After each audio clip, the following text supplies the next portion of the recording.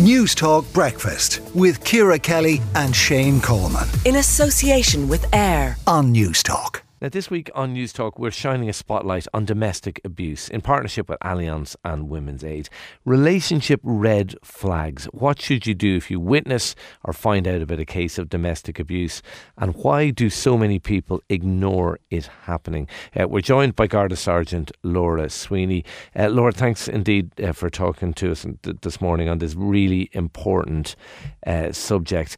I suppose obvious first question, what should we as good citizens do if we witness domestic violence? I think the big thing is to actually support the victim. People have this idea that you target the abuser, in a public setting, and the only thing that will happen there is that the abuser will punish the victim for any external involvement. And particularly when you're talking about friends and families, people might know of a relationship that just makes them uncomfortable. They see maybe a change in their friend or a family member. And the big thing is just to kind of approach the victim just discreetly and say, look, are you okay? I'm here if you need me. And if the friend or family member does say, actually, yes, there is something, the big thing is not to alter your behaviour towards the abuser, because the only thing that'll happen then is that the abuser will ensure that actually you don't get access to your family or friend member. They'll just further isolate them.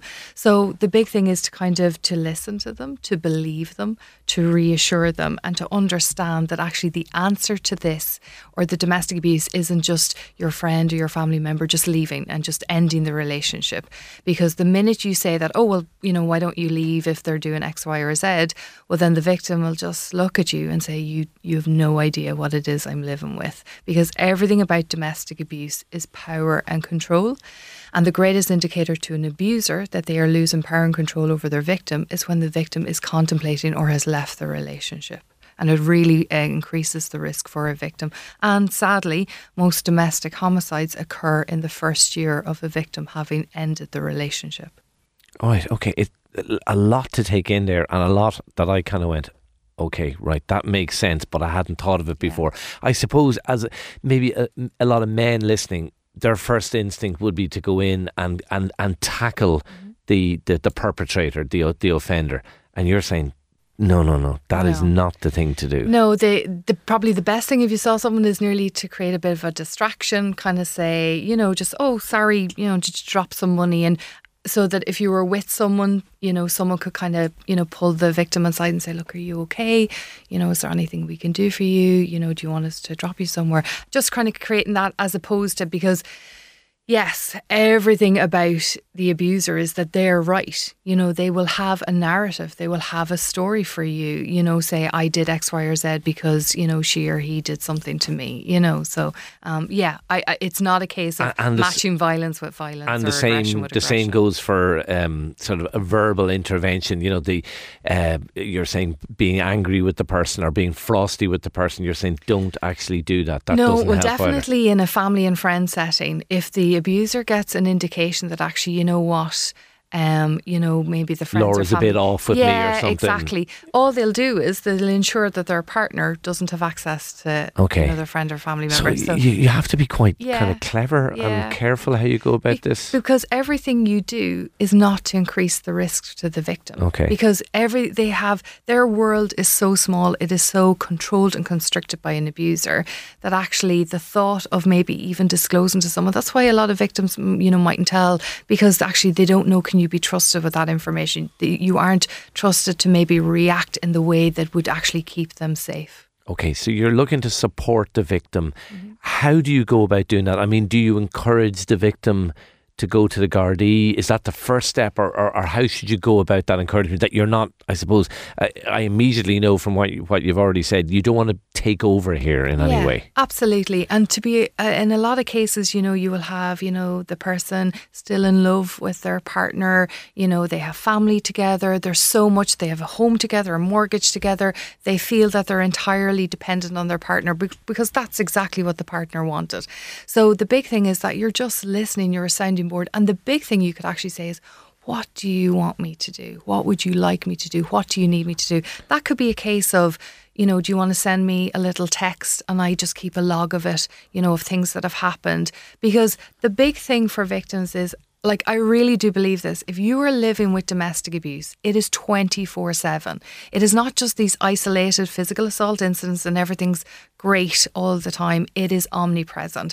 And definitely for victims, they are trying to do so much. They're trying to, they're walking on eggshells, appease the abuser, keep themselves and their family safe. So if you just load them with going, you need to do this, this, this, it's too much for them. They'll just back away. They'll just realise that you are not the person I need to tell.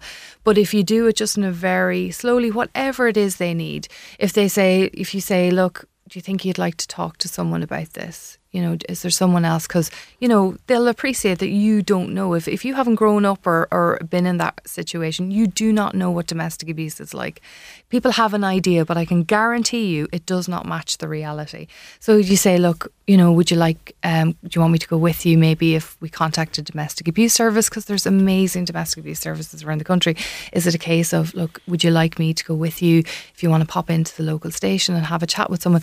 But you might have to, as a friend, you might have to repeat that maybe 10 times, 20 times, because, just say in a really nice way, Patience being key here. Because the victim has to assess. They are constantly risk assessing. They are constantly altering and tuning what they do to offset kind of the demeanour of the abuser. So if they say, no, not today, oh, that's okay. You let me know, or I'll check in with you next week and we just see how you are. And that very much, even from a Garda's perspective, that's what we have to do. We can't just, automatically say, well, you need to do X, Y, or Z. We have to be very victim centric. Okay, really, really interesting. Are there circumstances though where you do, as a third party, have to call the Garda? Yes. I'm assuming the answer to that is yes. Yes, absolutely. What are those circumstances? Well, like you're talking about serious incidents, there's definitely cases where we would get reports, third-party reports, just say, I hear something, happening next door. And when, the guards respond, you're not taking the views of the victim. Because naturally enough, the victim will say, no, everything's fine. Can I just get you out the door? I'm really sorry. I just shouldn't have rang you. And you have to have a look at what's going on there and then absolutely step in. If you're a friend or family member and you're saying, look, I have serious concerns, then you're ringing and saying, look, I've seen X, Y, or Z. It's making me really nervous, because we're not just relying on a victim to come to us. We're relying on other people, third parties, to make report to us. It's quite a responsibility. It's a responsibility we all need to embrace if it ever happens to us. But I found it really interesting what you've said, and what I'm taking from it, and correct me if I'm wrong, is like however much you might love the person and want to protect them and so on, you have to do it very much on their terms. And the worst thing you can do is kind of in any way judge them for not getting out of the relationship. Look, the reality is domestic abuse is everywhere. If research says that 1 in 4 women and 1 in 7 men are victims of domestic abuse, you think about now when you do your grocery shopping, 1, 2, 3, 4, she's a victim of domestic abuse, 1, 2, 3, 4. You just think of it that way. Leo Varadkar said that when the Istanbul Convention was ratified on the 8th of March 2019, that domestic abuse was at epidemic proportions in Ireland. And I do not see anything in my work that dissuades me from that fact. It is so prevalent. People have an idea of who is affected by domestic abuse. People have an idea of what a domestic abuse looks like. I would love if I could actually identify a domestic abuser. It is your street angel, house devil. It is in every single profession. It is your charming person. It's the great son-in-law or brother-in-law or friend, and God, he's a lovely fella. It is absolutely everywhere. So it is brilliant, that there's things like This Week running. So people actually think, okay, yeah, actually, I think I could maybe have the confidence to say something to somebody that I'm a bit concerned about them. Because that is the big thing.